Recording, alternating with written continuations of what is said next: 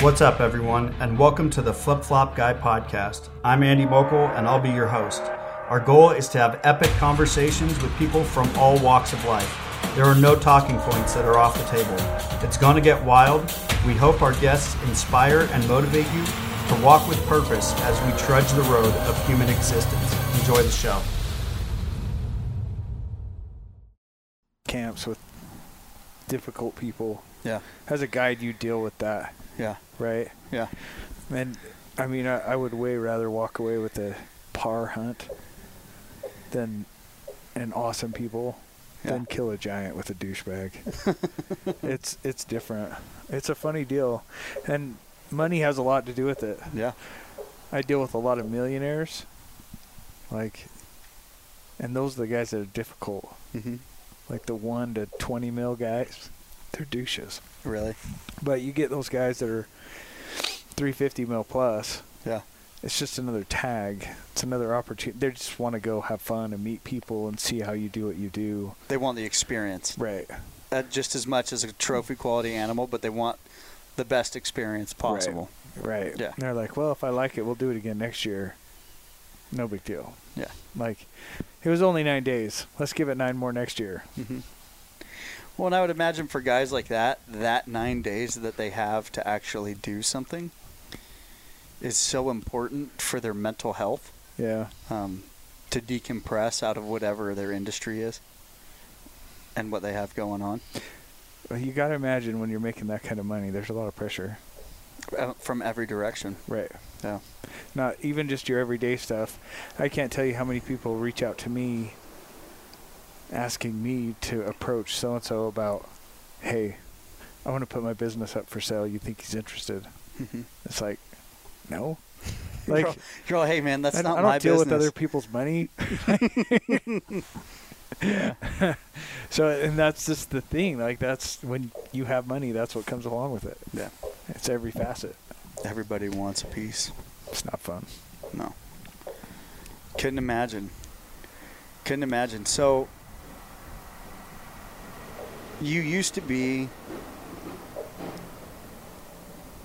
a straight edge guy. Yeah. Skater. Uh-huh. Can we talk about rattle cans? Oh, yeah. We can talk about rattle cans? Yeah. You used to do graph. Uh-huh. Train yards? Uh-huh. Almost only trains, yeah. Almost only trains? Yeah. Not a lot of, like, anarchy in the city type stuff, and I was never a throw-up guy. Mm-hmm. Like, it was all piece stuff. Like sick pieces. Uh-huh. And for people that don't know about graph and what a piece is, that's like an entire, I guess you could call it a mural. Yeah. Right. It'd be a mural. It'd be just like any artist would call a canvas a piece or a... Yeah. Yeah. I mean, it's just bigger. And you were doing it early, though. Like 90s. Yeah. When all the... Was there there was graph magazines back then? Yeah, not a ton of them, but there's a few. And they were all out of, like, Chicago, L.A., New York. And you'd have to get them, like, at weird hip-hop shops. Or, like, there used to be things called the B-Boy Summits. Did you ever go to any of those? No. Yeah, there'd be these B-Boy Summits where all the graph heads and break dancers and everybody get together. Me and my little skate cronies, we'd all go show up. And it was fun. And there'd be, like wars, too, between graph artists. Oh, yeah, for sure. Because I know for me in the Bay Area in California, I grew up with a ton of guys that were deeply involved in different crews and the lifestyle of graffiti art. The Bay was where 2 of the B-Boy Summits were that I went to. Like, really? Oh, yeah. Okay. Yeah, the Bay I bet you that we would probably know some of the same people. Maybe. I wish that I could remember. If my memory was that good, we probably would. I wish I could sit here and remember what their names were. Yeah. Not their legal names, but those good times. That's a cool place. The Bay was a good scene back then. I don't know how it is now. As far as graph goes? Yeah, well, any of it. Like, I don't know. Yeah. The whole world's I think a they mess were right now. Was there a crew called Lords? Uh-huh. Yeah. A bunch of them were Lords guys. Yeah. Yeah. One guy was Lords were good. Super incognito, was a mailman. What? But he was probably one of the sickest graph artists out of the Bay Area. Huh. That's interesting. Yeah. I wonder if I knew his stuff. You knew his stuff. I promise you knew everybody. Crazy. Yeah. Yeah. Mm-hmm. And they did a lot of train stuff. Mm-hmm. But, I mean, more inside the cities, but I would see their stuff quite a bit. Where I grew up, there was a tunnel down at the end of my street that all the up-and-comers, you know, all the high school kids would go do graph battles. Uh-huh. You know, crossing out other people's stuff and or going over it and bombing over it and, you know, the whole deal. Yeah. So what was that like for you? How'd you get into that? I just, I was always kind of an artist, but then just the kids I skated with got into it, you know? I don't know. And it just fit for me for a while. Thrasher Magazine, Alien Workshop. Oh, yeah. A-Team. I don't remember if Alien was around that much then. Back then? Maybe. I don't recall. I feel like there were all these companies to mid-90s, there were all these companies that came out, like girl skateboards and stuff. It just seemed like they were all popping on the scene when I kind of faded away. Oh, okay. But, yeah. When you faded into the black, you're I'm just out. A few years older than you. I got to clean up my life, get a job. Yeah. Things became real and serious. Right. And then we got into hunting. Well, before we get into that, what was that like for you? Like, just living that lifestyle. You were also a straight edge kid. Uh-huh. You know, Minor Threat. Uh-huh. You know, a lot of thrash and punk rock and all that. Which is, for me, it's great to hear about that because I can relate to a lot of that. Oh, I think it's great for our industry. I mean, this is a hunting podcast. I think it's good to let kids see that you don't have to be a redneck. You don't have to be involved with rodeo and just certain things that are involved with this demographic. I think a lot of us come from different backgrounds. The diversity. I think it well rounds us, so I like talking about it. And Salt Lake had a really good train yard. Well, and they had a big straight edge scene, a lot of skaters. Snowboarding was still kind of new, early 90s. I remember being on the lift at Brighton, and I was sitting there, I jumped on the singles. This kid gets on, he's 5'0", 5'2". And I get talking to him, and it's Zach De La Roca, the Rage Against the Machine guy. Mm-hmm. But back then, I think he was in a band called Inside Out or Outside In or something. I mean, it was a long time ago. I was like, oh, I was at your show last night. But, yeah, I think it diversifies us a little bit, you know, because I didn't get into the hunting scene till my late 20s. Mm-hmm. And then almost straight archery, just fell into it. I mean, I hunted as a kid with my grandpa a lot. Just old school rifle type stuff, which is great. Different, but I think it just helps our background. Mm-hmm. You know, gives us a different life edge too, especially in modern times. Because I feel like exactly what you said. Majority of the new people that are coming into hunting, that are coming from different diverse backgrounds as far as what they did in their youth and their upbringing. It's not all Western way of life kids, you know, and a lot of people might not find that relatable as to where, you know, shredding on their skateboard and throwing a piece on a train. Well, I think it's important that we learn that we've got to embrace that, or our sport's going to go away. Yeah, and we can't have that because our animals are here because of conservation. And it's going to be a long story to try to get the rest of the world to understand that and be on board with us somewhat. But you look at guys like Rogan, you know, I mean, he was anti-hunting for a long time. He even tried meat, did all this stuff. Now he's huge proponent, huge voice for us. Yeah. Has his own little kind of look into it. But, I mean, anything well-rounded has to have that kind of different vantage point. Mm-hmm.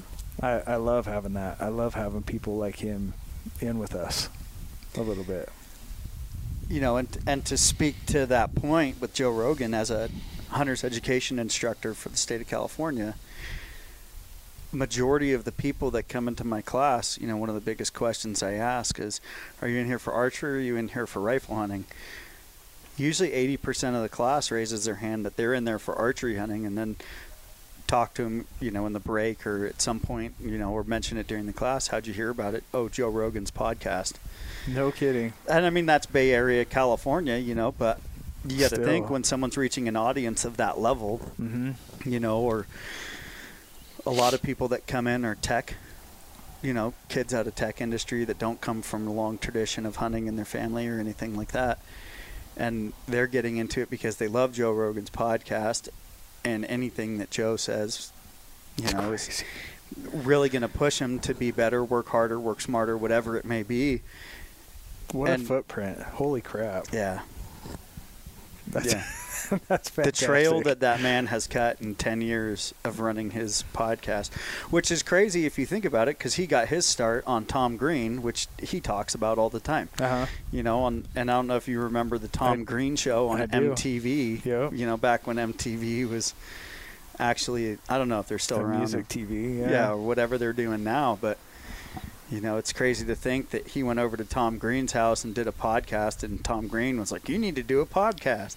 And then Joe was like, I don't know what I'm doing, but I'm going to do it. I remember watching the first Joe Rogan podcast, like it was on a computer. And they're like, oh, wow, there's bubbles. Like, it was the weirdest thing ever. And I don't remember if it was who was with him, if it was Red Band or it was there's two guys, there's Joe and this guy. I was like, oh, Rogan has a podcast. Sweet. Yeah.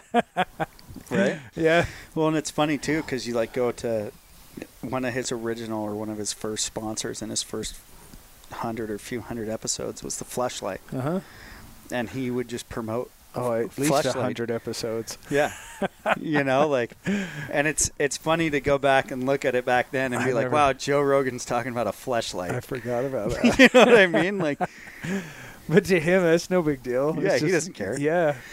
You know, and it's probably because of the particular background that he comes from, and you know, he's more okay with that as to where some other people be like, oh, that's risky business. I can't touch that for advertisement. Yeah. You know, but we're in a world of sex sells.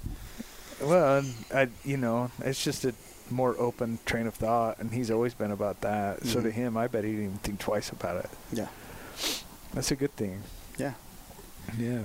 Absolutely. So train yards, bombing, and you know, you kind of felt at some point you were like, man, you didn't want to pursue a career in being an artist. No, at one point I decided I shifted gears onto my job into a night shift position, which really brought down my social life, and then got married and even cut back even more. And at the time, I got into dirt bikes pretty heavy until I had a really bad wreck. I was probably 26 years old somewhere. Were you hunting at that time yet or not really? Not really. And that's when I walked into the local shop.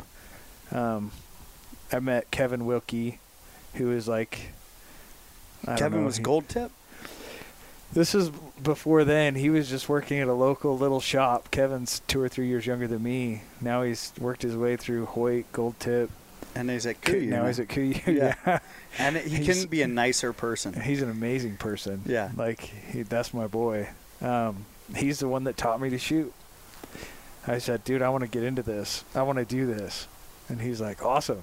This is the bow. Let's shoot. And he set me up. So were you going to a pro shop or were you going to a big box store? No, it was a little local store here. It was in Payson. It was called Payson Sports and Trophy. A big shop for then. You know, there was a couple gun shops in Salt Lake, but really there was a big gap between probably American Fork and here. And Payson was a hub for that. And Kevin had the whole basement archery shop. He was in charge of all of it, and he was 23 years old or something. Yeah. Well, I think it's so important, especially for new archers, instead of going to big box stores, to be going to their local archery shops. Like in California, I go to West Coast Archery, and they've taken care of me since 2010, pretty much, when they first opened their doors, whether it was fielding phone calls and jackass questions from me to, you know, setting up my bows and my dad's bows and my brother and all my friends. But going to and supporting a local business as a hunter and a local archery pro shop instead of a Dick's Sporting Goods or a big sporting goods retailer goes so much further. Agreed. I want people to have access no matter where they are, and if that's their only place, go. Yeah. But on that same note, I mean, you're going to get a lot more attention, a lot more feedback, a lot more custom care to your bow and to your body from a local tech. You know, and even if they're not the greatest tech in the world, you can work through the issues together. He'll help you figure it out. Because I've been to some crappy bow shops too. And, you know, because I like to go all over the Midwest and hunt, and you always have problems. You're replacing a bowstring, like something happens. I go to a lot of bow shops, and there's a lot of places where they're not great. But between the two of you, you can figure it out. You know, it takes a little trial and error and do whatever, but the local shops always seem to go further and have a little more care. And here in Utah, there's a ton of them. I mean, they're so tight on dealerships. One town can't carry the same bow as the next town. So you have to split, like the Hoyt dealerships, every other city going up through the corridor up here. Really? It's weird. But all of them have great techs, and all of them have great bows. And, you know, archery is a funny thing. Like all bows, you got to shoot the one that fits you, right? Because everybody shoots a little bit different. Everybody's hand's different. And here's a lot different because you probably need to go to 3 shops and shoot 10 different bows. Oh, really? Before I'd say pick one out. Right. See, super fortunate in the Bay Area for West Coast as they supply Mathews, Hoyt. They can do all of them. They've got a full wheelhouse of so many different bows. So you can go in there nice. You can shoot everything from a Bear bow to a Mathews and a Hoyt. Yeah. And really get the feel for each individual bow and on the quality. Same range, which is nice. Yeah, and the quality that when it releases in your hand, if it's too much vibration, you know, if it doesn't sit right, you know, and all that. Because it's every bow. When people ask me, you know, what bow do I shoot? You know, I shoot a Mathews. Mathews to me sits the best in my hand out of any bow that I've ever shot. And my best friend shoots a Hoyt. And he can't get a Mathews to fit comfortably with his body, period. Cannot do it. You know, and so he shoots a Hoyt and I shoot a Mathews, but it's exactly what you're talking about where each individual person is different, and shooting plenty of different bows before you make that kind of a purchase is extremely imperative to the decision making. Well, and even after you shoot them all and pick one, you might flip-flop. My first bow was a Mathews. No. My first bow was a Hoyt. My second bow was a Mathews. And the reason I love the Mathews is the fit in my hand, but what I didn't know is the valley messed up my shot a little bit because of the way I shoot. Really? So I shoot better with a Hoyt because I have less of a hard back wall. I have to keep my tension a little tighter. And so I do better with a Hoyt, especially in a hunting scenario. Whereas, like, I love the feel of Mathews. Yeah. It's a great bow. Yeah. And I'd never tell anyone different. Yeah. Ever. I think it's good. I love them all. Right. So you fell off your motorcycle, or you fell off your dirt bike. Yeah. And what happened? Oh, it was collapsed both lungs. Oh, my God. Like, I think we had 18 fractures in my ribs, clavicle, shoulder, something to one of my vertebrae. I was a mess. I was in the hospital for a while. They had to put the chest tubes in, drain my lungs. Holy shit. It was a mess. And then I had That's why I don't ride dirt bikes. Yeah. Like, seriously. I don't ride dirt bikes anymore because of the same thing. Yeah. And it's just, you know, you're flying. You're literally flying without a roll cage. Like, it's just your body and dirt or pavement or whatever surface you're riding over. Yeah, and I might have a little PTSD, but I don't ride them too much anymore. Yeah. But it's, you know, that it just kind of, it was crazy. So I had that wreck. I was in the hospital for 9 days or so. I was home 5 or 6 days. Then I had this friend reach out. He's like, dude, I'm going to look at deer on Loafer. You got to hike it with me. And that's this mountain above my hometown. And I'm like, dude, I just got out of the hospital. There's no way. And he's like, my buddy Sean's going. He just was in a car wreck. We'll just go slow. I'm like, you're crazy. All right. You know, so we got up super early on a Friday night. It was like 1 a.m, so we wanted to summit by 6. And that other guy was Sean DeGray that runs the TAC, Total Archery Challenge. And then Sean teamed up with me to do the DC thing. And that was when we met. And that's pretty much when I started, like, walked in and bought my bow with Kevin. Was right there in that era. Just started bow hunting. Yeah. It's the best. And you fell in love with it. Yeah. 100%. Yeah. And still hang out with all those guys to this day. That's awesome. Yeah. Yeah. So what about archery kind of was your deal sealer? Oh, I more than anything, just shooting. Mm-hmm. I love hunting with a bow. Anyone who successfully hunts with a bow and runs an arrow through a few animals, I don't think they'll deny there's not much better as far as hunting than that. Yeah. But just being able to shoot every day. I imagine golfers have the same thing when they go to the range. I've never heard that analogy, but that's actually a really good one. Right? Like you just get to go out, hit balls, work through some issues, whatever it is, whether you're mentally having some problems you're struggling with or whether you're just trying to fix a crappy swing. Mm-hmm. You just sit and plug away for a half hour, 40 minutes a day, and life's better. Yeah. Just is. That's the biggest proponent. The other is I remember rifle hunting, and it was in those same years. And I had a deer tag. I remember shooting my last mule deer with a rifle. It was probably 2005-ish. Wow. And I remember going, well, that was fun. But I didn't get that thump, I didn't get super excited. Mm-hmm. And I haven't picked one up since. Really? I shot a whitetail with a muzzleloader 2 years ago in Iowa. And it was the same kind of deal. I was like, okay, now he's dead. That's great. Now it's time to go to work. Man, with archery, my heart beats hard. I get that buck fever kind of feeling, and I just don't get it with a gun. Mm-hmm. And all of it's important, and all of it, that's what it takes to make hunting successful, right? I don't look down on any of it, and everything's different, every facet, the long-range guys, the muzzleloader guys. I love it all. It's just, for me personally, I try to do things a little different, and I love the bow. Yeah. Yeah. It's an amazing weapon. Or, tool. Yeah. Amazing tool. Well, and that's what it is. That's what they all are. For sure.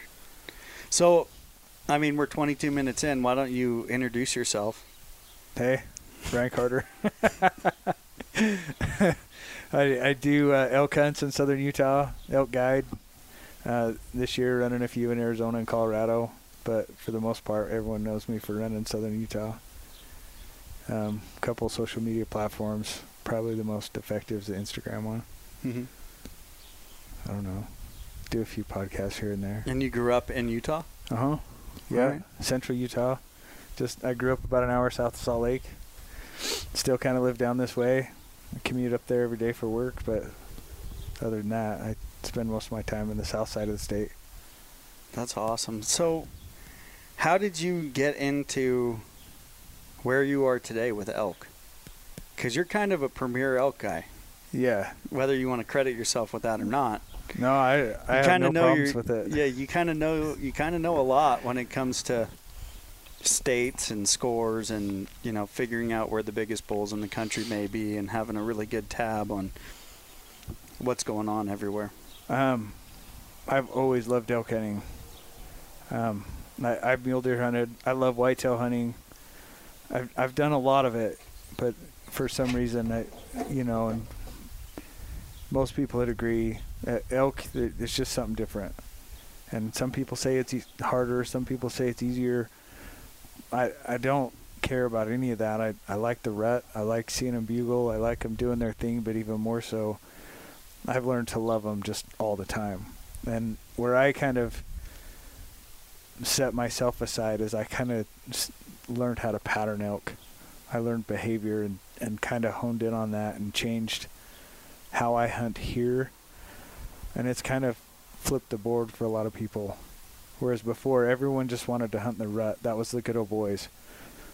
Like Utah caters to those people. They give the rut to the rifle guys dead middle of September. And it's kind of always been hard. Not a lot of people wanted the bow seasons. And I kind of showed people different. I said, no, you want the early season. If you're trophy hunting, and I have no problem saying I'm a trophy hunter. I think it's important. Just like meat hunters, I think trophy hunting's got its place. Mm-hmm. It's important we take the older age class out. We allow the younger age class to breed. I think it's important that people take pride in like what they're doing. They're taking bigger animals. They're not just there to kill. They're there to try to do their best for that year. It takes a different mindset, and it pushes people to work a little bit harder. We're all playing a game.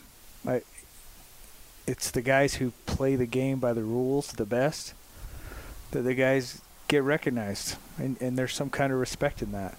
Because I'm telling you right now, if I didn't follow the rules, I could kill a 200-inch buck and a 400-inch bull every year. Mm-hmm. I could do it. It'd probably be in the headlights at 2 a.m. on a field, but I'd do it. But because we're doing it by the rules, that's where you get respect. And when you kind of figure out what the rules are and say, no, that works for me better, like find a way that other people haven't thought about it before, that's when you really start to kind of set yourself apart. Mm-hmm. And so I have no problem saying I like trophy hunting. So, well, I mean, for you, what does it mean to trophy hunt? What's your definition of trophy hunting? Because to me, I know that when I go out, obviously mostly out of state is where I find my biggest animals. When I go out, I don't have a target animal, but I'm hunting for the biggest possible animal that I could find. Mm-hmm. You know what I mean? And I mean, I'm not looking at it a matter of inches, more of just a matter of targeting the largest one that's going to be the most difficult and the most challenging. I mean, rarely is it inches. It's taking the oldest age class possible. I don't care if you're in Iowa hunting whitetails. You take inventory of what you have, and you take the oldest age class possible, and you hone in on that one. Whether it's a 6-year-old whitetail or a 14-year-old bull elk, you kind of, because I mean, there's trophy units that you're hunting 4-year-old bulls, and you're still killing a really nice 6-point. It's probably the best bull in that area, and I consider that trophy hunting. Mm-hmm. You're right. It doesn't have to do with inches all the time, mm-hmm. or width. You know, my grandpa always loved 30-inch white or muleys. Like everything was a 30-inch buck. And I remember seeing a deer come off the Henry Mountains. It was, I think he was just 8 inches wide on his G2s. His mains flared. He scored like 217. Was one of the coolest bucks I'd ever seen. Really? My grandpa looked at him like, I've killed bigger. I was like, no. No, you haven't. But he's killed wider, and that, to him, that was the trophy. And so everyone's just a little bit different. I think your age class, as far as what I'm concerned with, is trophy hunting. Mm-hmm. Killing the oldest age class possible. It not only makes the herd healthier, but it forces your hand to hone in on your skills. Mm-hmm. Makes sense? Yeah. Yeah. I think you see it the same way. Absolutely. Yeah. Absolutely. I mean, it's just so funny to me, the amount of pushback, and I think that the amount of pushback comes from an enormous lack of understanding of what hunting and killing a targeted, mature animal is. Uh-huh. Like, that to me that's just hunting. That's kind of every hunter's dream, whether they're a meat hunter or not. Every hunter's dream is to kill the 210-inch mule deer or the 400-inch, elk or right. Whatever it is, whatever's booner, right? Uh-huh. So that's kind of everybody's goal, but everybody's, I don't know if you want to call it settling or, most people don't have the time to sit out and pick through animals in the field, and they take their first, presentable opportunity of an animal in the range or scope that they're looking for. I think that's really important. I don't like what I like about whitetail hunting is I don't scout. Mm-hmm. I show up in Nebraska, and I figure out what wind I have, and okay, this is the stand I'm going to sit, and I just go sit. I wait till something that comes to the right age, and I shoot it. But I don't have to stress about it. I don't do a ton of scouting. Here in the West, things get a little dicey because you wait so long for opportunity. Years, man. The demand is like way too high. And so, yeah, I have a deer tag this year. I think I waited 19 years for. That's a mule deer. I'm still not that excited. What's the biggest mule deer you've ever killed? Oh, I have a couple bow kills in the 160s. I have one I shot with the muzzleloader in the 180s. That's my best one. Mm-hmm. And I didn't find him. I found him shed hunting the next year. I couldn't turn him up. So I don't know if I really count him. Muzzleloaders are rough, man. I've been on a muzzleloader hunt, and I watched a mature mule deer take 5 rounds from a muzzleloader before he was smoked, and he's still there was still a lot going on. Done the same with elk. At 5. Like, that's, you know, when you're talking 250 grain slugs, you know, at sub 100 yards, it's a hit, but it's a hot hole is what it is. They don't, and they're getting better. There's companies that are doing better. The bullet heads that, you know, like there's people doing a better job at it now, but before it was really just a hot hole passing through them. And so, yeah, I've seen elk take 4 or 5 shots. That's crazy. And it blows me away as a 50 cal gun. But it, you know, muzzleloaders can be tough. I like them. They're fun. They have their place. Yeah. But even still, like, biggest deer I was involved in killing last year is 228-inch muzzleloader buck. Jeez. Yeah. Not many people even see a deer that big in their life. Brett Sang's stag that he killed last year is just a monster. It's awesome. And it was a stag. There's no nuts on him. It's just like, seriously? Yeah. Just full velvet. It had these really cool, like, bleached out velvet characteristics. Just these, like, bleached lines of solid white. Because he wasn't rubbing. Like, yeah. Velvet. It was pretty neat. Well, desert deer. Mm-hmm. Those out here somewhere. Yeah, those desert deer get that. It's weird. I get bulls that don't hit the high country. They stay down in the pinions, you know. Mm-hmm. They'll get the same thing. They'll get these white swirls in their velvet. Really? Uh-huh. I wonder what that's from. I think it's a water thing, you know. It's just like these maple trees. If you're low on iron in those maple trees, they're more of a bright green. Mm-hmm. But when you get a healthy one like that one, it's dark green. Yeah. And it's just a matter of iron. But there's. How'd you figure that out? I'd have a landscaping thing I do on the side. Uh-huh. Looks like you made a friend. I know. Finally, though, it took. I mean, how long did it take to? Yeah. Maple gets nervous around guys. She lives in a house full of girls. Yeah, I bet. Huh. Oh, you're such a good dog. Yeah, she does trail cameras with me. Uh-huh. I did an 18-mile day with her one day. And I don't know how many miles that is for her because she runs ahead of me and comes back. That's a long freaking day. 25 for her. Probably. Probably. It's good. We're ready to go. Someone to walk those freaking trails with me. It's a long ways. Yeah. So, talking about all that kind of stuff and, you know, hunting for the biggest animal. And I don't think I've mentioned this in a while, but what's your take on trophy photos? Grip and grins. Grip and grins? Yeah. I love them. Right? But you also have an understanding and a connection to what a grip and grin fully is. Well, I you know, that I can see how a person, it's what we were talking about just a second ago. A lot of people don't see it because they don't walk the whole process through. They don't understand trophy hunting because they haven't thought it all the way out. Even conservation or eating meat, for that matter. They take it for the simple fact that don't like cruelty to animals, so I'm not going to eat meat. Mm-hmm. And that's Or fine. I don't like cruelty to animals, so I'm not going to support hunting, but I'll support slaughterhouse beef all day long. That's the thing, right? Like that's not working your like thought process through. And ignorance. And so, well, yeah, it's just a matter of like walking them through it a little bit more, and then all of a sudden the Joe Rogan light bulb comes on, and like, oh, what you're doing actually is conservation. It does help the animals. Mm-hmm. Without these processes, these animals wouldn't even exist. Without the ethics that are involved. There would not be buffalo in North America right now had it not been for conservation. And it wasn't a no hunting sign that was staked up in the middle of the plains. No, it was hunters that actually like set aside the herd, then realized, okay, it's growing too big. What are we going to do with this? Like, it was actually them forcing a game management plan on each species. Mm-hmm.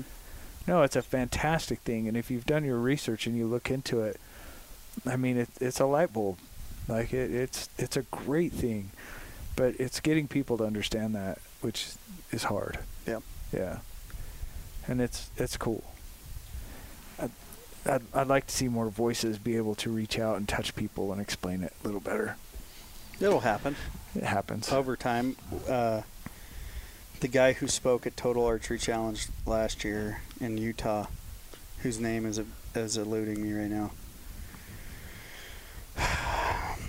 I don't remember. I want to say he's European of some sort.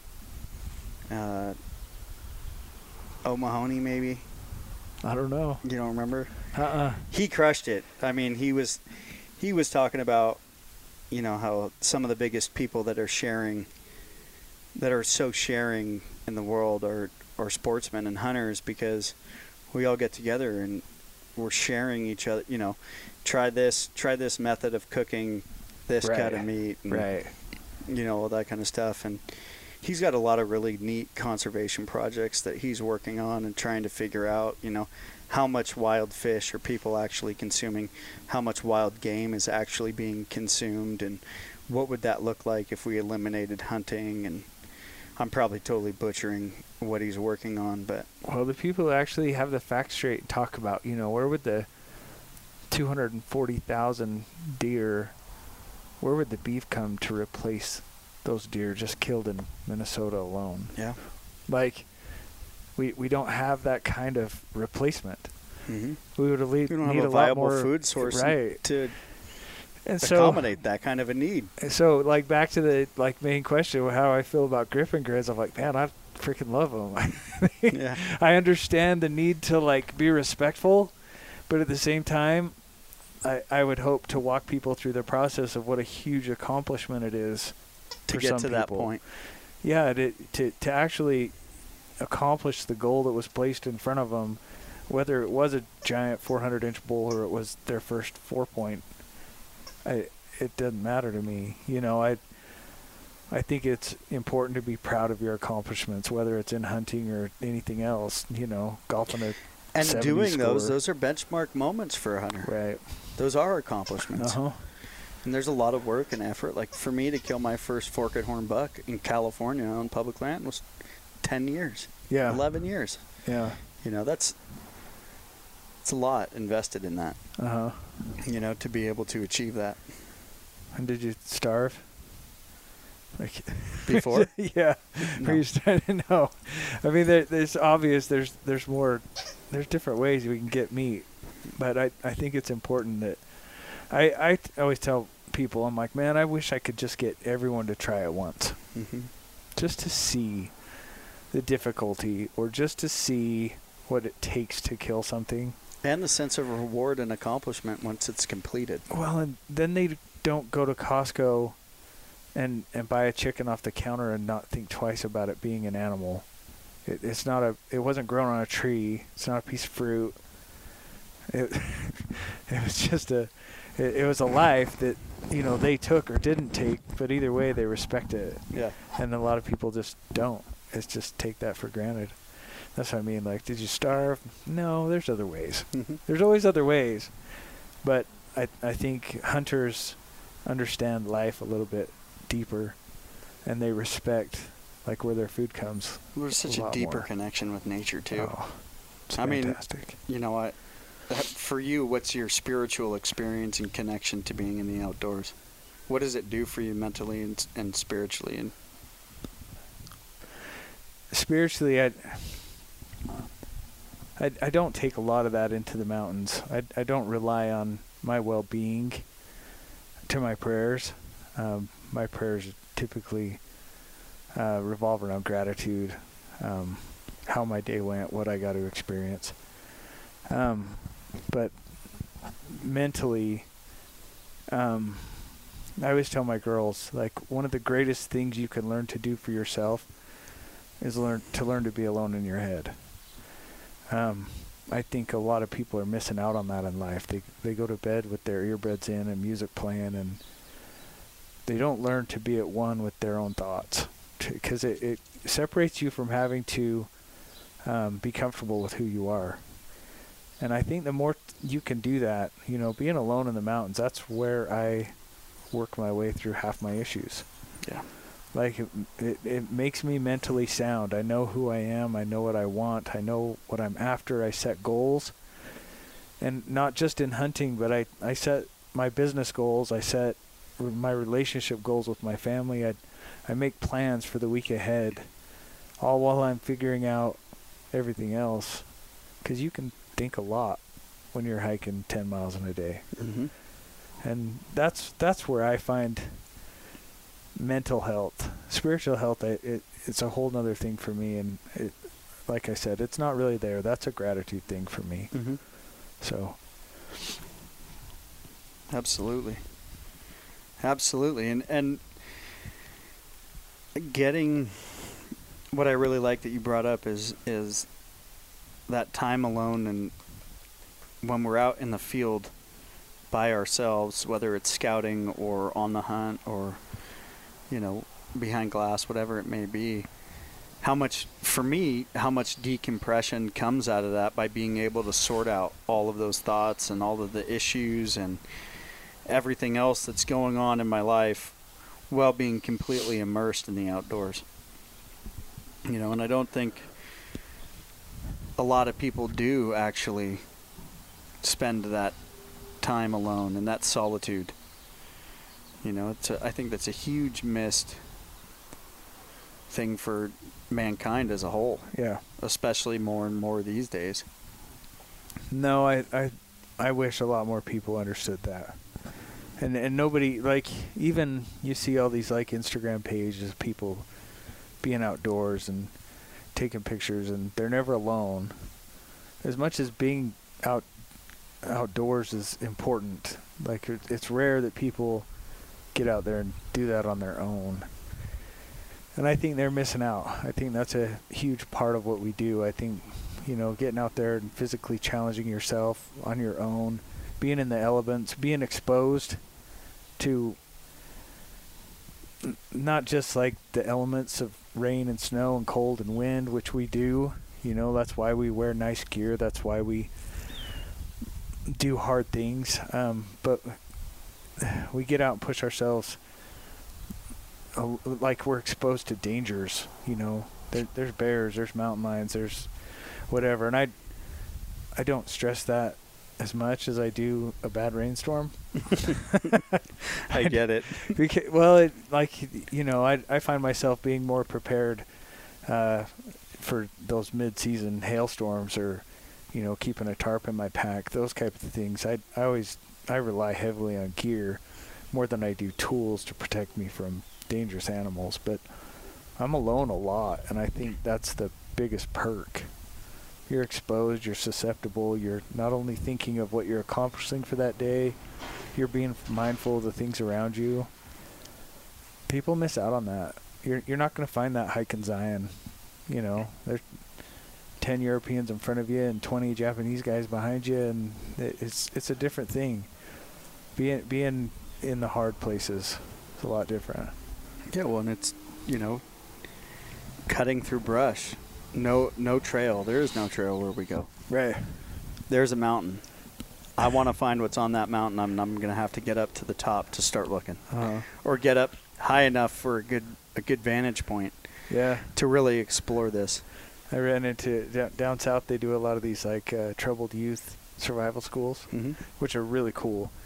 Do a lot of good things for kids, and not even all of them are for troubled kids. Some of them are just like take regular people out and teach them how to survive. And I talk to a lot of these instructors. I catch them on trail camera and I'll tag them and stuff and posts and whatever. So I think it's really cool what they do. But, you know, one time I ran into one and he was like, yeah, hike for us with a bit. And I'm like, yeah, I'm going that way. We'll walk up. And me and that guy just sat and talked for a while.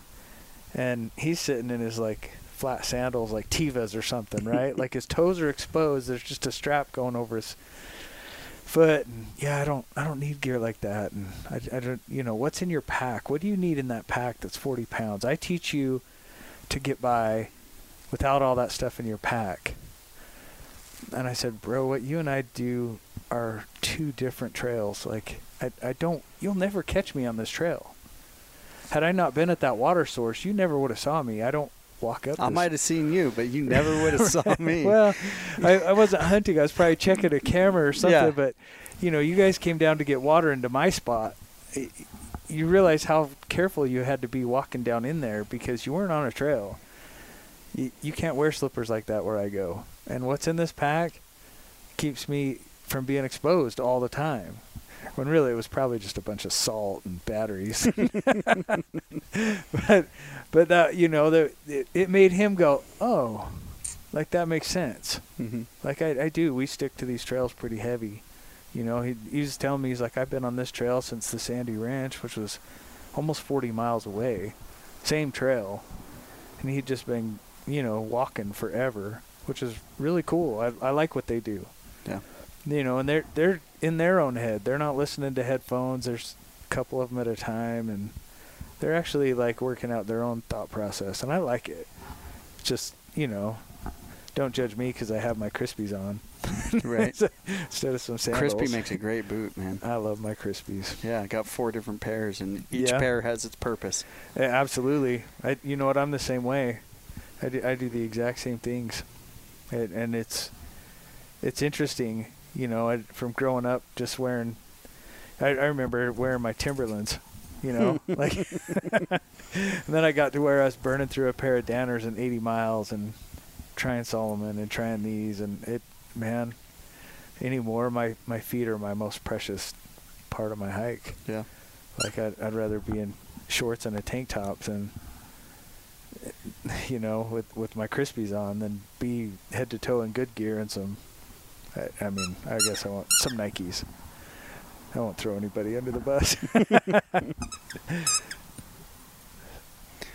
So, back to getting involved in elk hunting and your passion redeveloping. I mean, you said when you were a kid that you were out hunting with your grandfather and stuff like that, and it sounds kind of like, as for me, you kind of disconnected maybe in your teenage years and you know, went some other routes and did some other alternative activities, which all teens do, I think. Yeah, absolutely. I mean, it's to a T my story, right? You know, I didn't grow up ranching or anything like that. I grew up in a city or in a town and the whole deal, so completely relatable for me.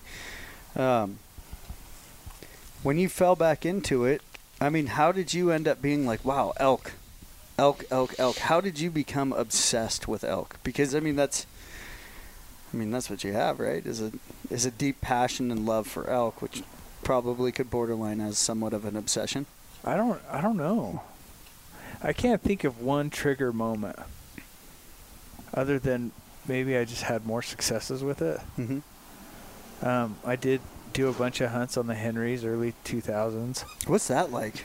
I mean, I've only seen photos and videos of the Henrys, so I can't even. The Henrys are, I mean, you're sitting above Lake Powell. It's nothing but slick rock and brush, and then all of a sudden there's these 12,000-foot mountains in the middle of the desert floor. It's the craziest place, and the deer are huge, fat. They don't get out of bed till 10 in the morning. It's fantastic. Bunch of lazy teenage ass deer. Oh my gosh! And all of them are on steroids. I mean, it doesn't take much for a 5-year-old deer to break 2 on that mountain. Wow. Which is hard to even comprehend. Yeah. And it's, you know, something with the soil, and it's on the same parallel as the San Juan Mountains and the Boulder Mountains, which is where I guide, and the elk are the same way. You can have a 6-year-old bull break 350. You know, if you can get them past that, they get a lot bigger. But that's probably a difficult task. Yeah. Hunters come out and it was fun. Chasing those mule deer was fun, but it's not the same as bugling bulls, right? And then I think that's what kind of set the hook, right? But then figuring out, trail cameras for me was a huge thing. Even back then, I remember having the 35 mil flash bulb cameras, and usually I'd wait 2 weeks and get back up there, and some cow stood in front of it for a day, and there was nothing but cow pictures, But, once you did get a bull, you were like, holy crap, there's giant bulls right here. This is serious. Yeah, like it was kind of a weird deal. Trail cameras really have just been a personal fun thing for me. And killing them's fun, and killing them bugling's fun. I don't personally like the rut, like for trophy hunting, because it's hard. Like you'll call in 20 bulls a day before you get one over 360, and each one is a letdown, and it should never be. The rut's just fantastic. That's fun. But when you're trophy hunting, man, there's nothing more frustrating ever than trying to wait for something that'll break buck. Yeah. So, I don't know. It's probably a mix of a bunch of things, but I enjoyed. We gotta take that away from her. Nope, come here. She will squeak that in her ear all day. Not happening. It's only when I stop throwing it, though. Yeah. Not into the dog. No. The stuffed dog. No. There, it's gone. So, yeah, I don't know. I think that was just that. Something just set a hook. And I've never got sick of it. Yeah. I get sick of some of the same trails. I do, because there's a lot of bulls I can't kill. And each year I'm like, hey, he's on my list again. We're going after him. And some of those trails have just gotten old. But I never get sick of. Do they just disappear when it comes season? Yeah, I mean, just like with anything, elk they'll go completely nocturnal and stay that way for a couple months. Like they have their instincts. Like that's why they live. That's why they're better than us, because they're definitely not smarter than us. But they have instincts that tell them, when danger's around and when they need to be careful. And yeah, like I have one bull that, dude, I still haven't got him in the daylight since last July 7th. Really? And I mean, I had wintertime pictures of him all through September and October. Yeah, I can't recall my last day picture of him other than July 7th. And I imagine right now he's probably daylighting again. I always get him on a couple cameras right now. So, I mean, I'm sure he's fallen back into his routine, because I just got cameras going in that area 3 weeks ago, maybe 4. And so we'll see. But as far as all his winter pictures and everything else, he was still going at night. It's crazy. That's nuts. But they have their little things, and all of them are different. Elk are funny animals. The age class is what throws them off. Your younger bulls stay with their cows. Your 4 to 8-year-olds, they'll bachelor up and they do their things, but most of them get these short routines built on benches, and you can almost time them like a clock. Really? They'll hit one spot, they work up one bench, they come down another, and by day 6 they're right back to where they were before. And you'll have cameras pretty much following their movement the whole way around. That's kind of why I do what I do, and I'm a little bit different, is because I've learned how to kind of pattern elk. But then as they get a little older, as they break that 7-8-year-old mold, they all kind of run different things. Like I have one bull that's a ridge runner, just like a Iowa whitetail. He goes up one ridge and down another, and he's really slow, and he goes back and forth because there's wallows on each side of both of those ridges, and he kind of tiptoes his way around. But it's weird because he doesn't run benches like all the other bulls in that area. He's by himself doing his own thing all the time. And all of them kind of have weird little ticks, but that comes with the age class. And that's another reason why I enjoy the upper age class. I think it's great. It's because it is a little bit harder. Now, how many cameras do you run in an area? Give or take. I think I have about 120 cameras going Holy on the Boulder. Shit. And I know 60 of them are squared up and running right now, maybe a little more. I have a couple guys that help me in there. I have a few more here in Utah, just like we have some property in a couple places, and I run some cameras on those. And I have a couple of favorite spots on the Dutton. I still run them. And this year I've got a few baking on the San Juan. But total, I think this year I'll have about 180 going. Oh, my God. By the time, yeah. I mean, that's major. Well, a lot of them I won't check till next year. Mm-hmm. But, yeah, it's a lot of cameras. For sure. It's a lot of miles. Talk about finding a target bull if you wanted to. That's going to be the way to do it. Right? Yeah. Yeah. Yeah. And it's been fun. I've changed things up. I try to focus on picture quality a little bit.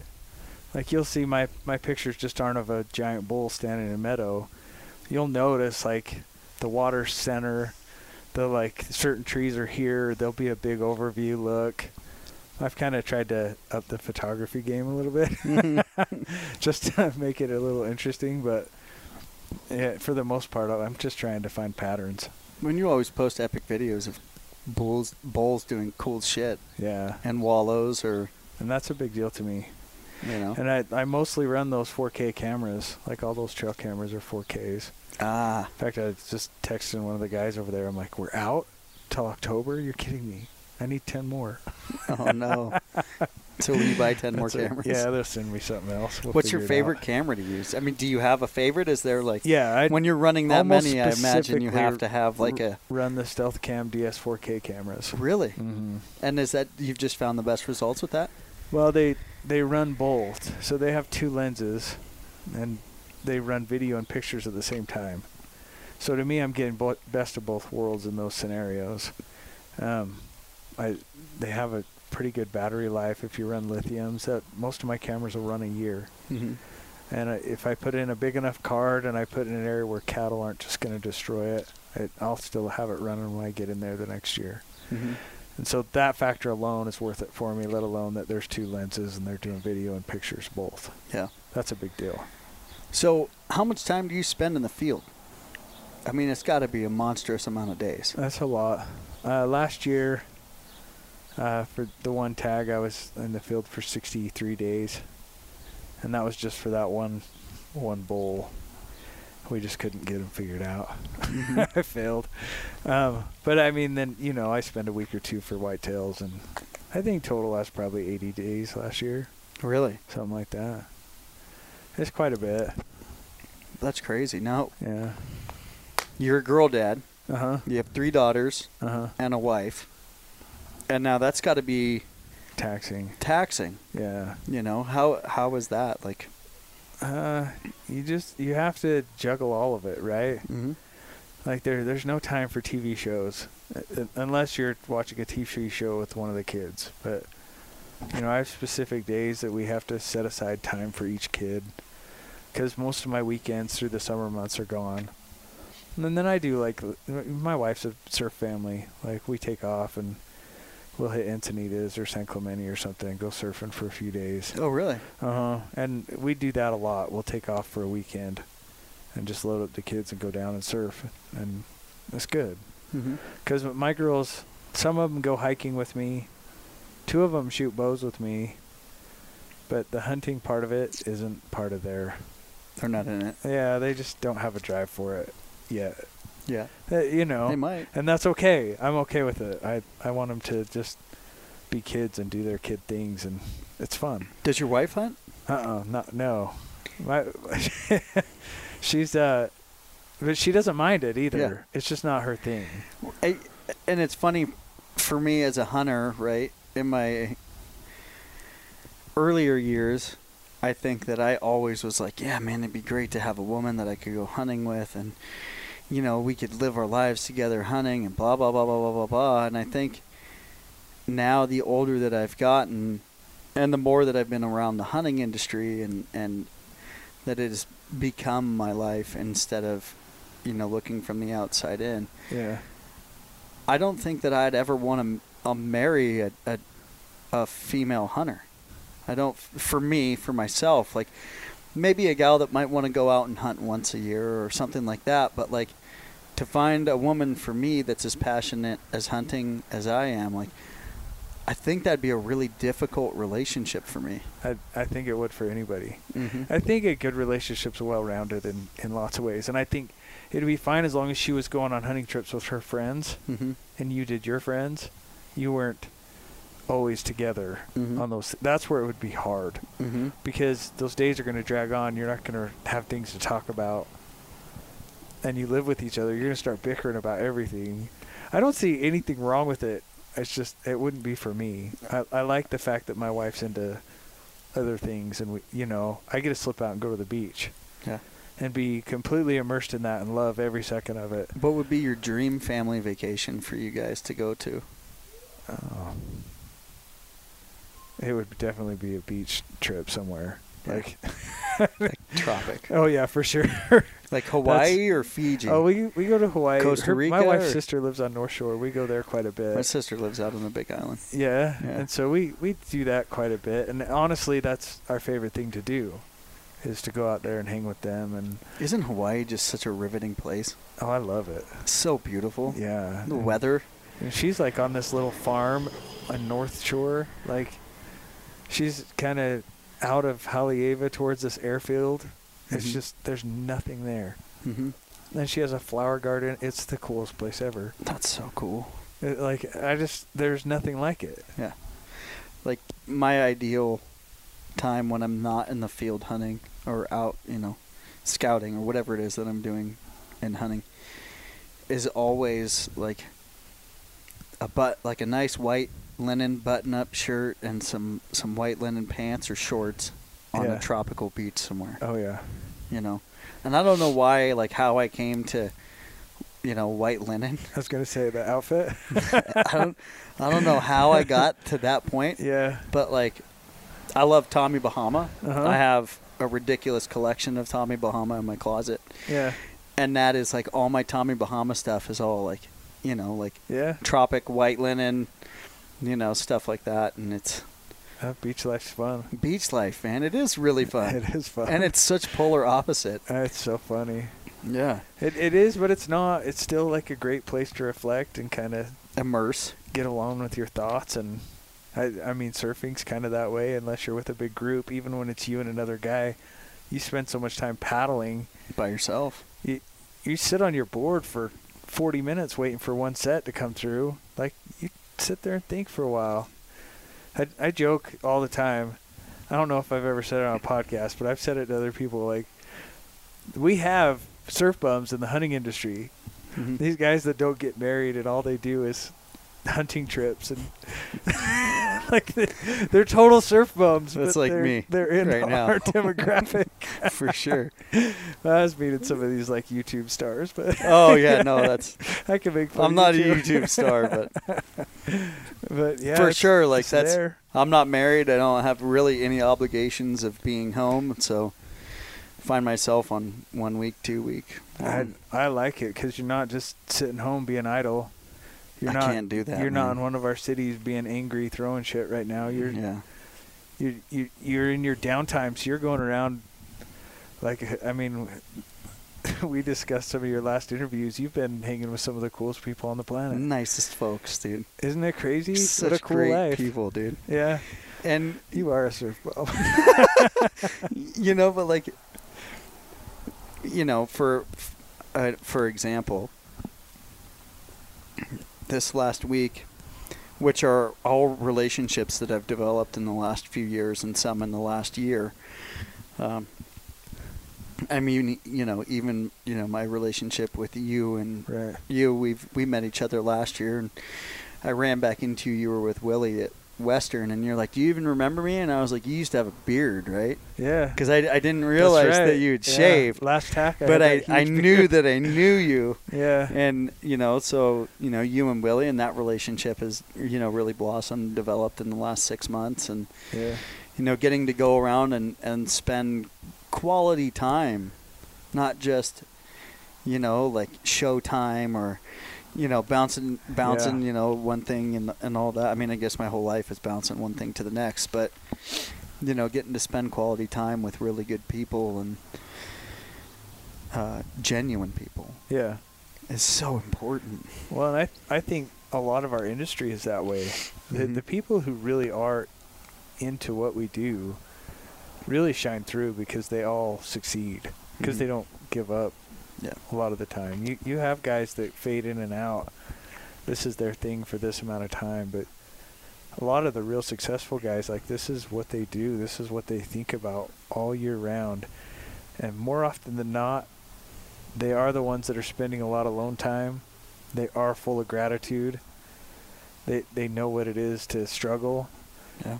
And they're fascinating people. Yeah. Stay the course, man. Right. You know, that's a big thing that I always say is stay the course. You know, it's don't quit before the miracle happens. Don't, you know, give up, you know, because you never know what's going to happen next. It's like you're shooting your cow, having those bulls off yeah, day 9. Dude, we were, and I've told this story 3 times, but I probably haven't told you. I've said it, I guess. People remind me when I say funny stuff in the podcast. They text me and they're like, "You're such an idiot." I'm like, thanks, bud. But we were on the sheep capture, and we're all talking at dinner, and, you know, everybody's asking me about tattoos because I'm covered in them from my neck to my knees on both sides of my body, and they go past your knees, bro. I know. Yeah. I know. I just like to downplay it a little bit at least. and we're all sitting there, and, you know, I mentioned, I've got Never Settle tattooed on my collarbones, like, you know, pretty much right on my neck and or across my chest or however you want to put it. And, you know, I mean, without missing a beat, Brendan's like, "Never settle, huh?" And I was like, "Yeah." And he's like, "But you settled for a cow on day 9 and didn't shoot the bull you wanted." And just like, dude, didn't even like just dug at you. Dude, there's no hesitation at all. But it was just the most climatic, like a table of 10 guys, including myself. We were laughing as hard as we possibly could. Like, how did he even think of it on like at the snap of a finger? But it was just so funny, you know. Well, and he's not wrong. He's not wrong. He's not wrong. No. He called you out, though. He called me out. But it's good, though, you know? Yeah. No, I like it. Because what happened? I came off the mountain and found 8 bulls that I would have shot. Yeah. That night. Yeah. Fuck. Oh. That's hunting, though. No, that's what makes it great. It's a really good cop-out to say really, that's hunting. A lot of guys don't get hooked until that moment happens. Mm-hmm. A lot of guys don't understand. So like we were talking, demand's really high in western states. That you know, I mean, Montana kind of, Wyoming, yes, Utah, Arizona, Nevada are the hot spots. Those states, well, and Colorado's got a couple that people wait 30 years for their tag. Mm-hmm. It's ridiculous. A lot of guys call me like, "This is my one chance to kill a bull elk," and I'm like, "Dude, you're crazy." That's why I buy general tags. Go to New Mexico. Go to Montana. Yeah. Like, go shoot a bull in Colorado over the counter. Like, no, Utah's not your one chance. But in their heads, like, this is, you know, I've invested all this time, and here I'm going for a trophy bull. I'm going to do this, and these guys fall apart. They get out on these hunts, and day 3, it's like, oh, is it going to happen? Of how many day hunt? And you're like, bro, it takes 10 minutes. Like, we're going to walk into a clearing, and it's done in 10 minutes. Like, just enjoy the next 4 or 5 days. Mm-hmm. Typically, they're like 9-day hunts. Mm-hmm. But they're so wrapped up, and they've waited so long, and they want to be successful so bad. Well, not only that, they want to be successul with the top quality class animal. Right, for what that area is famous to produce, right? And so, it's hard to like. It's that like, it's a weird mentality, and it's the guys who have the experience. I shouldn't have shot that cow on day 9 because 9.5 I would have shot this. Yeah. These Give guys, me a mile and a half you know, and 2 more hours. If I can get them to just stop and think about it for a minute longer, like that's a 360 bull. He's awesome. Yeah. He's awesome. Any other unit in this state and probably the next state, I would have shot that bull opening morning in the first 10 minutes. But we're not in those places. We're here. And this bull, here's a picture. He's here right now. And it's only day 3. Give me a few more days. Relax. Enjoy this. It's hard to get that into their heads a little bit. How much pressure does that put on you as a guide? None. Used to. Yeah. I used to feel that quite a bit. Anymore, the opportunity always comes. Mm-hmm. At least one. Sometimes multiple on days and days. Opportunity's always there. And so I've learned to I don't stress about filling their expectations. They always get filled. I've learned that the guys who do the hard work always succeed. Mm-hmm. It doesn't even matter that they're doing the hard work on that particular bull or whatever. They always end up finding success somewhere. And so if the desire's there and the people are willing to put in the legwork, it always comes out. And I don't stress about it anymore. It's one of those things. Any guide will tell you that. Any guide will kind of learn through the years, like, it's going to be what it's going to be. I'm going to stay optimistic and show these guys a good time, because that's what makes the memory. And a seasoned guide, you'll just enjoy being around them more. It's not high strung. It's not, I've got to do this. I've got to succeed. It's like, bro, it's going to come. Like, let's just laugh. Mm-hmm. It's a funny deal. I have this guy, he's mutual friends with me and Willie, right? And he was a client. He had bought our tag. Came out. Willie was with me. I'd been tracking this bull. It's the same nocturnal bull, but he was daylighting that year. And I'd been on him. I was on day 51 or 52 for that year. I mean, I've been trailing him since July. It's September something. I mean, I'd been on him just all year. And I finally get him, and it's pretty much a box canyon. I mean, it's like there's only one way out. Maybe two, and I can kind of see both of them. He comes in. It's 5 o'clock in the afternoon. We have 3 hours till dark, and it's big ledges around us, 200-foot cliffs all around. He starts telling a joke, and he is laughing so hard at his own joke. I mean, it's just echoing off all the cliffs, and I'm like, dude, I'm on day 50 of this. Like, just give me 2 more days. Like, just keep it down. Anymore, I've learned to just laugh at the joke, because it's just going to happen or it's not, and just enjoy the moment and enjoy who you're with, because that's the biggest part of it. Yeah. Everything else will come together. It won't. It just does. Mm-hmm. There's a box canyon. He had his chance. I think he missed, but he had his chance. It was fun. Mm-hmm. So, yeah, it's good. That's so funny. That had to be a stressful moment too, though. It was. I think about it quite a bit. And me and Willie, we joke about it a lot. Like, that's a big joke for us. Like, but it's just one of those things. It's like, man, it was better just to laugh at the joke and enjoy that moment than sit and stress about all the other stuff. Mm-hmm. Because in all reality, where was that bull going to go? Yeah. Maybe hole up and go nocturnal again for a couple more days. I don't know. It's been a challenge for sure. The joke was funny. Good. Can you tell it or no? No. Probably not. No, I can't.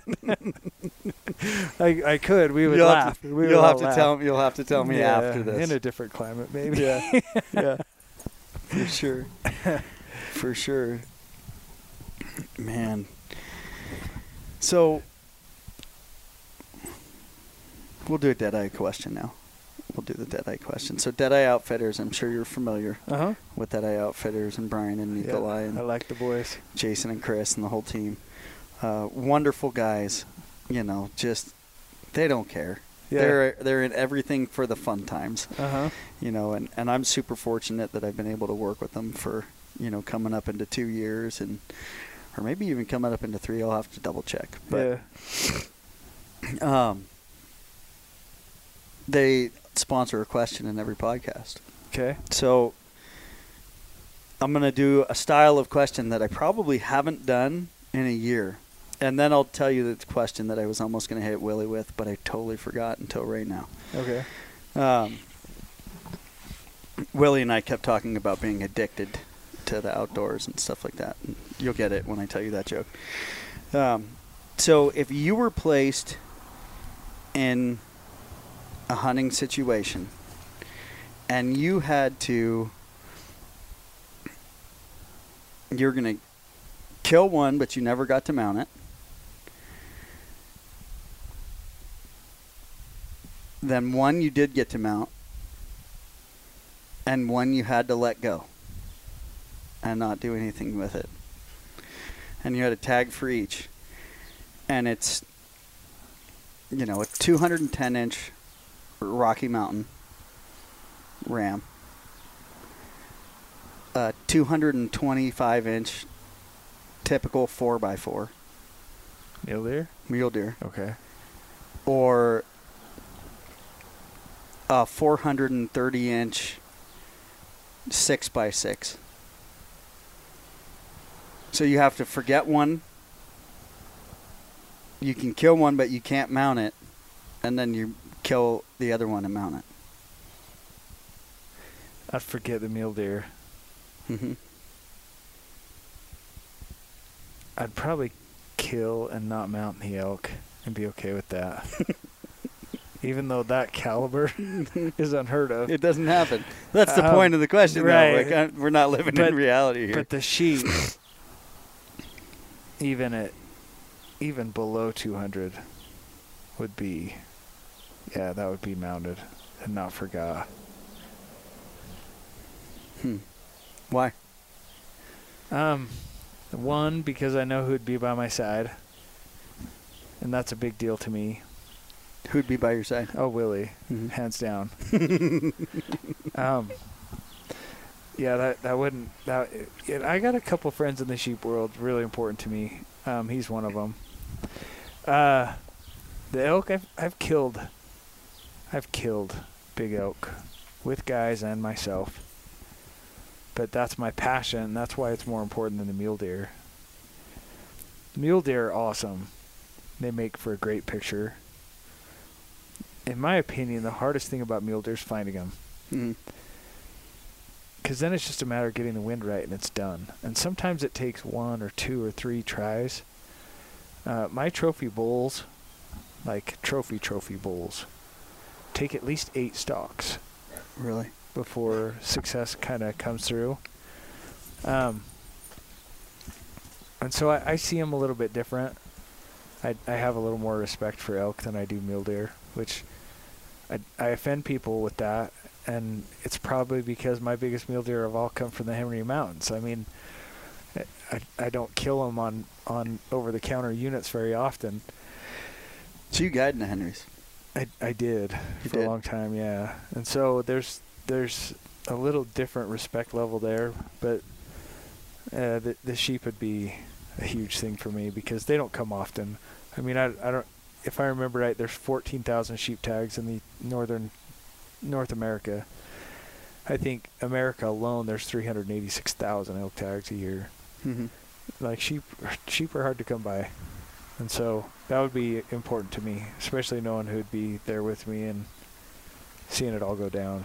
Sharing the experience. Yeah, it'd be cool. How important is the experience of the hunt for you? That's everything.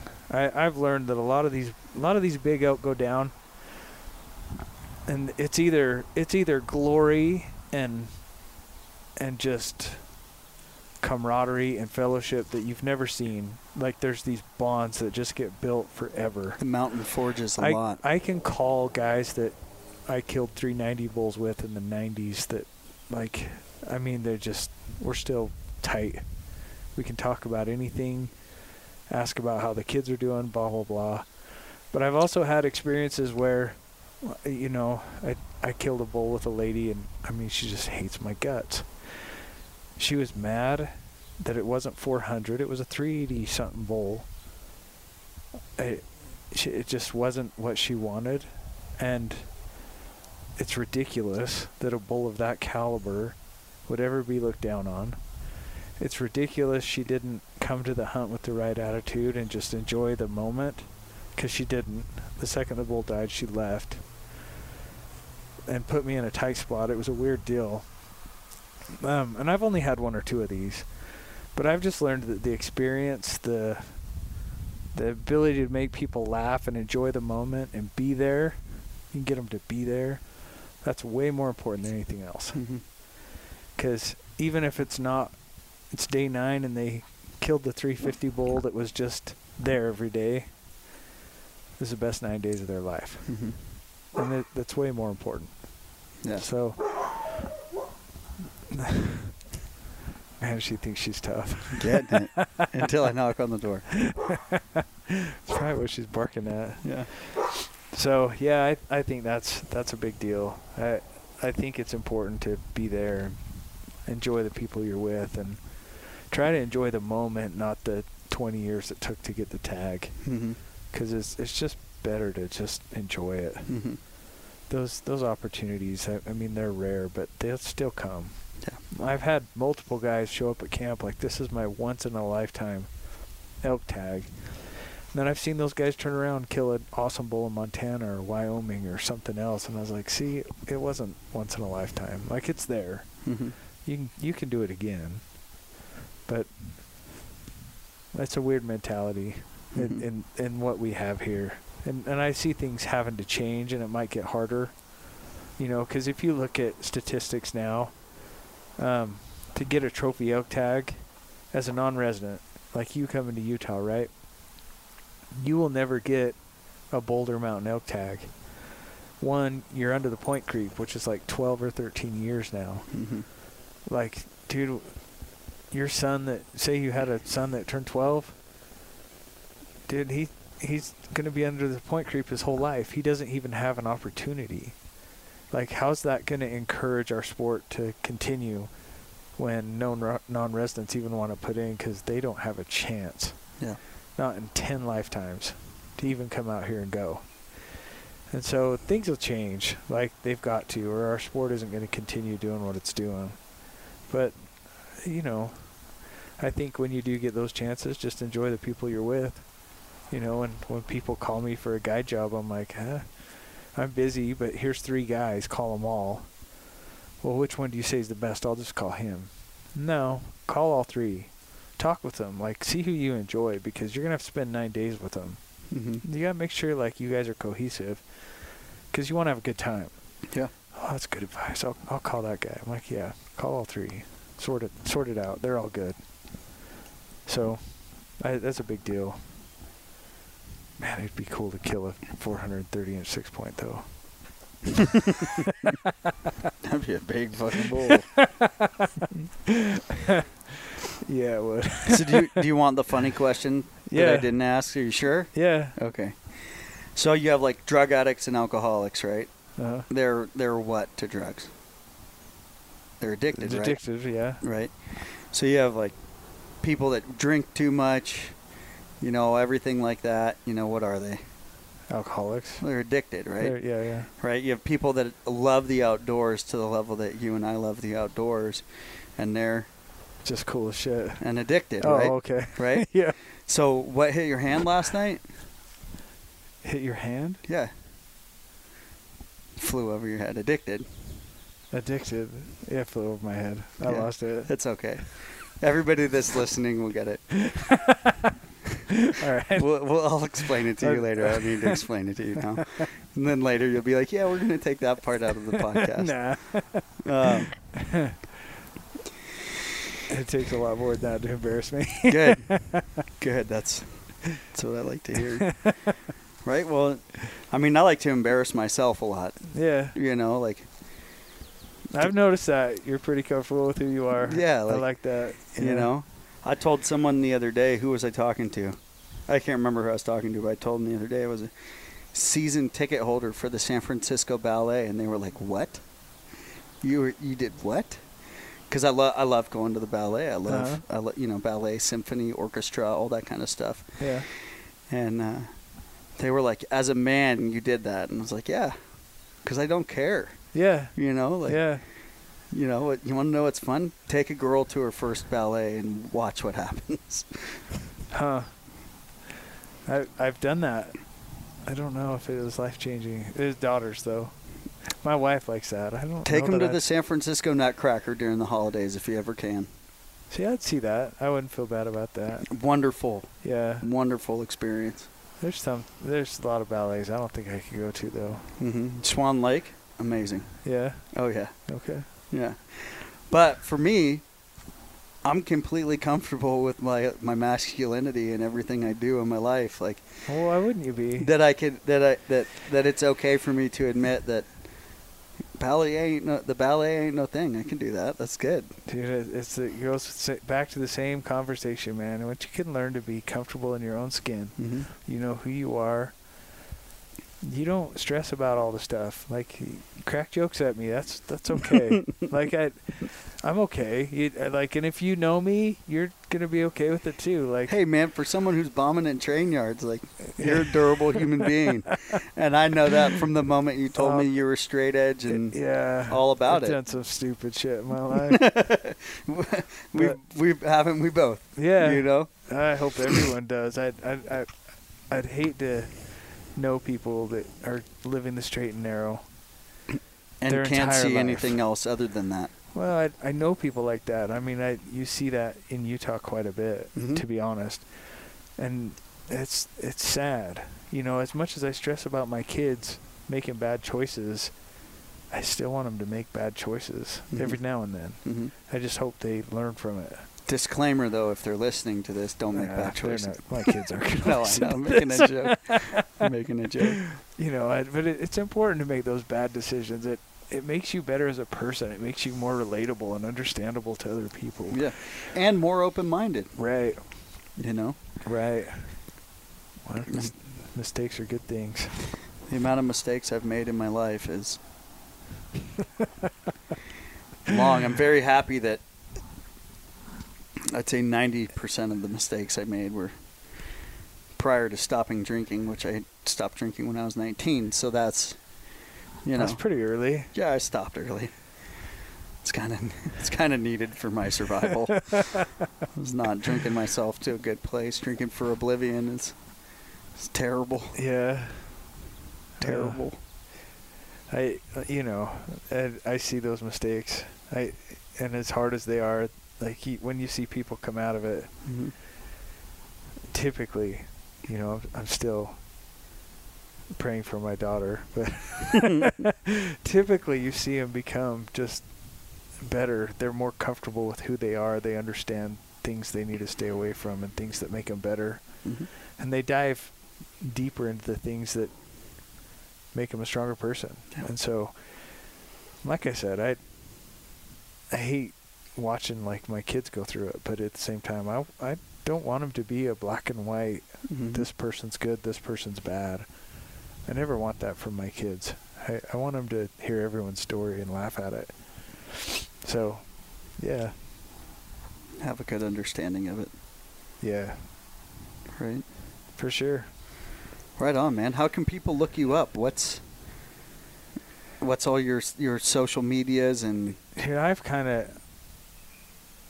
I do the auto posts on Facebook. I don't respond to them much. Mm-hmm. Like a platform, I don't do YouTube. I keep my Instagram going because that one gets the most exposure. Mm-hmm. And as far as like people that support me, that's where they see the most notice. And so I like keeping that one going. So probably like that platform's the best. A lot of the ones I've kind of really shied away from. Mm-hmm. But even Instagram lately sucks. Dude, it just seems like they're ratcheting down more and more on us. It's hard. Yeah. It's hard. I don't know if like a new platform's needed or I don't know. I always find it funny when hunters are like, we need a platform that's only for hunters. And it's like, yeah, I mean, that's ideal. But at the same time, like, how are we going to pick up new people for hunting if our platform is only for outdoors? Dude, all hunters hate all the other hunters. It's just, you walk around those expos and it's a bunch of alphas with their chests out. The last thing I want is an app full of other hunters, you know? But yeah. It would There's so be much nice. ego in the hunting industry. It's ridiculous. There is, and you know, some of it's merited. Mm-hmm. but some of it definitely some of it definitely is for sure. I'll agree with that. There's there's something to be said about, you know, we're not going to grow as a sport if we're exclusive to each other, or if we're assholes at trailheads to people that are showing up right because we're an Instagram celebrity and we hunt this trailhead and only we can hunt this trailhead and no one else can hunt it. Stop following my truck around, bro. Mm-hmm. Hunt the front. Sorry. Well, that's a joke with me and the Meekums. Yeah, hunt the front, bro. I think I know where you're at with it too. I don't know. I like having it would be nice to just have a unpolitically biased platform. Mm-hmm. What Instagram was before Facebook was meddling ideal. in it. That's how I came up with my Instagram account. The Game Over. I totally loved Instagram when it first started, and it was just Instagram. And at that point in my life, I'd completely deleted and eradicated Facebook, which was like, at that time, to permanently delete a Facebook account was extremely difficult. Yeah. And the way that I came about wanting to, when I started really paying attention to internet presence by Google searching a name, I was in the Dispatch Academy for 911 Dispatch, because a long time ago that was my dream job. And one of the things that they brought up was, when we research you, we look at your social media, we look at the people who you associate with and who are on your Facebook, because it was pretty much just Facebook at the time. And we find out who's felons and who's affiliated with what, and, you know, all different kinds of stuff. Like, they run people down and check it out and see who they're allowing into the enforcement community, even at the dispatch level. And me being, at the time, a sober member of a 12-step program, I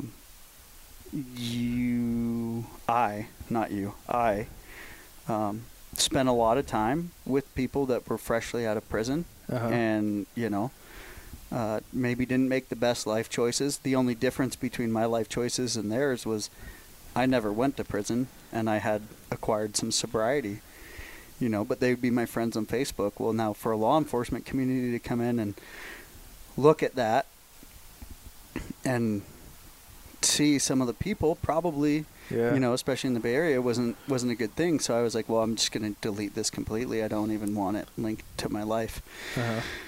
So I did, and then Facebook bought Instagram. And when Facebook bought Instagram, I was like, well, I'm done with Instagram too now, because of how much I just was not a fan of Zuck. And you couldn't permanently delete your Instagram in any way, shape, or form at the time. Maybe you can now, but you couldn't back then. So I just changed my title to Game Over Instagram, you know, Game Over IG. And then when shortly after that, I got into a 4-year relationship with a gal who I almost married. That didn't work out. So when that ended, I was like, I'm going to get back on social media and only post hunting stuff. It was like 2015 or 16, and it's 2015, the summer of 2015. And I was like, I'm not going to change my name because I just don't care. And people always ask me that, and I figure I'll just let everyone know. And you at the same time. Just waiting for Elon Musk to buy us out and just close it all down. Could you imagine? He could, too. I don't know that it would be a horrible thing. It probably wouldn't. You know, I got what I wanted out of it a long time ago. Yeah. You know, I remember thinking, like, it's a platform, get my name out, get a little respect from, blah, blah, blah. And I remember thinking 3 or 4 years ago, I'm good. Yeah. I got what I wanted out of a long time ago. So I always look at that and think, that'd be kind of sweet. Because something else would come up. Yeah. And it would be unpolitically tampered with for 4 or 5 years. And then something else would dive into it. But I think that machine's got to go. I think something has to change, because the fact that the top X companies are all in charge of search engines and 90% of anything that we see, and they're all politically biased and slanted in one direction and are anti-gun and anti-hunting and anti all this stuff, and they can control through algorithms the exposure of one thing or the other and say that this lifestyle is bad and only this lifestyle is okay. That's fucked. Yeah. That is absolutely, that's a dictatorship. If no one wants to look at it that way, 100%, that's what that is. Oh, I was going to say, if you want freedoms, that's not freedom. It's not. It's not America at all. It's not. Yeah. So, and if it takes people like Elon Musk and Donald Trump to come in and shake things up. Shake it up. Shake it up. Shake it the fuck up. Because in all reality, the people who work the hardest are the ones who float to the top at the end anyway. Mm-hmm. Even if it's all shook up. Mm-hmm. Dude, if you're made of metal, you sink to the bottom. Mm-hmm. That's the way it's going to be. So, people that don't have things to hide, I think we should all be all for shaking things up. Mm-hmm. Let's get rid of that. I think it doesn't need to be done with destroying property and burning buildings and businesses. Right? Look, oh God, do I want to rant? Do I? Oh, this could be terrible. I got a minute. I just don't understand how we come out of coronavirus, which has slayed the world's economy to its knees. The world's economy, not just our economy, the fucking world's economy. Yeah. Slayed. This isn't America's problem. This has crushed everybody. Everybody. Right. And then you go around and you look at the mom and pop businesses that have been in business for 40 or 50 years and slow rent increase and all this other stuff, and they've managed to get by and continue on and keep going. And then you look at that's all going away. A lot of those businesses will not recover, and the ones that maybe could have recovered, now their buildings are being burnt down. Now their stores are being burnt down. Now their livelihoods are being stripped out from underneath them because, in my opinion, politicians are playing a very serious game. I don't think that's opinion. To anyone who's done the research, that's fact. You know what I mean? And they're playing a very serious game in shutting down one direction. You know what I mean? And it's insane to me to see people support a lot of what people are supporting. Like, it's very hard for me growing up in Marin County in San Francisco Bay Area, California, looking at my stories and looking at my feed and seeing people calling for death to police officers and people calling for defunding the police and not understanding what the repercussions of those actions could mean. That's a terrifying place that we're in as a nation. Right back to where we were half hour ago. People aren't walking the whole process through. They're not thinking about, how this is going to happen. I don't know if you listened to Rogan's podcast with Jocko. I haven't listened to it yet. It was fantastic. Was Jocko's point, just saying our police needs more funding. They need more education. They need more training so that things like this don't happen. Can be eliminated. He's like, man, in a terrorist situation, people get swallowed up, and you get in the middle of a bad situation like that guy was on that guy's neck. Mm-hmm. But in a well-trained soldier's mind, they recognize, okay, he's in a bad place. Hey, soldier, let me take over. You need to go decompress for 5 minutes. Yeah. I got him. Yeah. And that's all that would have took. Yeah. And everything would have shifted gears. These guys need more training. They need more money. We don't need to defund them. We need help. We need to infiltrate. We've got to show our kids these are the good guys, so they'll be cops. Because right now, nobody I know wants to be a police officer. No, it's so scary. And these people, I have officers right here in my community, right here where we're sitting, that I'm scared for them. I'm scared for their kids. Yeah. It's crazy. Especially if their locations were ever to be made public somehow. Right. Yep. That's terrifying. Terrifying. And not for my family. I'll be fine. But for theirs. Because we care about them. That's ridiculous. Because they're our friends. They're our brothers. They're our siblings. They're our cousins. Yep. You know what I mean? Like, all encompassed, dude. And especially, I would say, within the hunting community, there's probably a lot more people that are family connected or friendship connected deep. you know, the LEO community, but it's a terrifying place where we are. Yep. It's terrifying, and watching it unfold, man. And I, like, dude, getting into the mountains, or, you know, like this trip for me, getting to unplug from everything. I haven't paid attention to the news. People are calling me, telling me coronavirus is spiking and this and that. And, like, yeah, of course coronavirus is spiking. We just came out of fucking 3 weeks of nonstop rioting. Yeah. Thousands of people coming together. Oh, it's terrible. Nobody can meet in groups larger than 10. We can't do this. Stay 6 feet apart. Okay, riots? Get that shit. Yeah. Everybody go fuck everything up. Here's and the bricks. it's okay.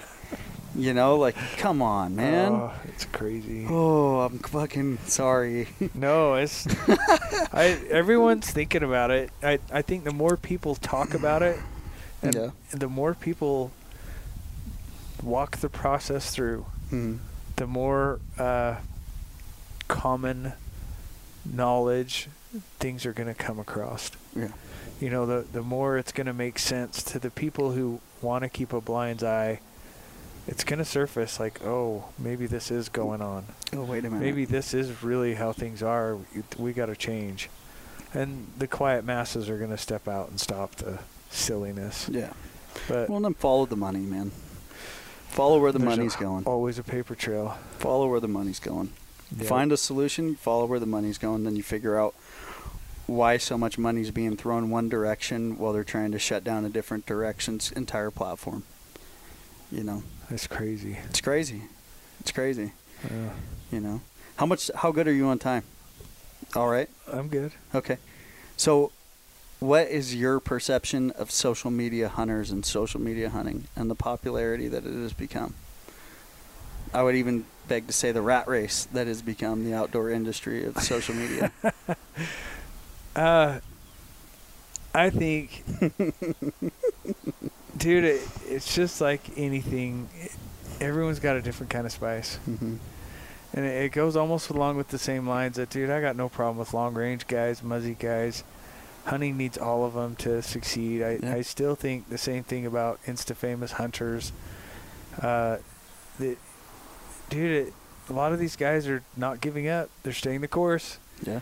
They're doing their thing. They're being successful. And, you know, Eric Chester's one of them. People hate Eric Chester, right? I know Eric Chester. I've known Eric Chester for 10-plus years. Dude, he's a good person. He wouldn't slander anybody. He's just Eric. He hasn't changed. He's the exact same person he was back then. He's just, you know, changed his platforms and sold things different ways and done whatever. Dude, I look at the line at the expos of little kids wanting to meet this guy. Lines. And it fascinates me. Lines. Like, I remember just walking by. I think I was walking one of these bulls out I had on display. And he's like, right, I got to see it. Come over, and I hand him the big shed or whatever it was, and he's checking it out. And we're sitting there talking. We're talking for like 5 minutes, and he hands it back. He's like, bro, I got to get back to this. And I'm like, what? And I turn around, there's like 40 people behind me in line wanting to get pictures with him. I'm like, oh, dude, I'm so sorry, you know. But you think about how many minds that's turned to hunting, how many kids who think that what Being a positive role we model. do is something cool. And I think there's shame to some of the things I see. There's some silliness that I like seeing some of the hater pages call out because they're silliness, right? Making hunting great again is phenomenal. Dude, he is so funny. I wish he wouldn't attack people on personal level. Not meaning calling out a person, but calling out attributes they can't change. Yeah. Making fun of someone for being short isn't okay with me. Making fun of somebody's like features on their face, there's nothing they can do about that. They can, making fun of them sitting in a tree sling with an AccuBow, that's pretty funny. I like it. I think there has to be some accountability in the silliness because it makes our community look bad. Yeah. You know, but I just don't care. I'm like, dude, everything has a different kind of spice, and I like it all. Yeah. Without one, I wouldn't enjoy the other. I'd roll my eyes at some of those posts, but I wouldn't laugh if that guy's page wasn't there. So, yeah, that's cool too. But I think there's a place for everything, and I just learn not to stress about it. Enjoy everything about everybody. And dude, like you said before, the real people surface. They just do. They're still there, whether they're bums and that's all that means anything to them, or it's just a different part of their life. If they love it, they're freaking gonna shine. Yeah, that's all there's to it. Absolutely. So I don't stress about them. Right on, man. Well, we'll end on that. All right. Sound good? Yeah. Thanks for your time, man. Yeah. I appreciate it. Dude, I loved having you come down. Yeah. Drove all the way to Montana to come see me. Yeah. Well, sweet. From Montana to Salt Lake. Yeah. From California to Montana to Salt Lake. Yeah. It's all part of the process, right? Yeah. It's good. Thanks for tuning into the show, folks. If you'd like to check us out online, our website is www.theflipflopguy.co. You can find out all the information you need to have your own flip-flop in your own backyard. We encourage this, and we'd love to see this happening in every backyard across America. You can purchase our sauces that have been cranking out flip-flops from my grandfather since the 1960s. If you had trouble filling your tags this year, we also have available on our website Maui Nui Axis deer legs. They're 100% USDA approved and ready for your consumption. Don't forget to check us out on Instagram @theflipflopguy. We hope you have a great day. Thanks for tuning in, and don't forget to smash that subscribe button.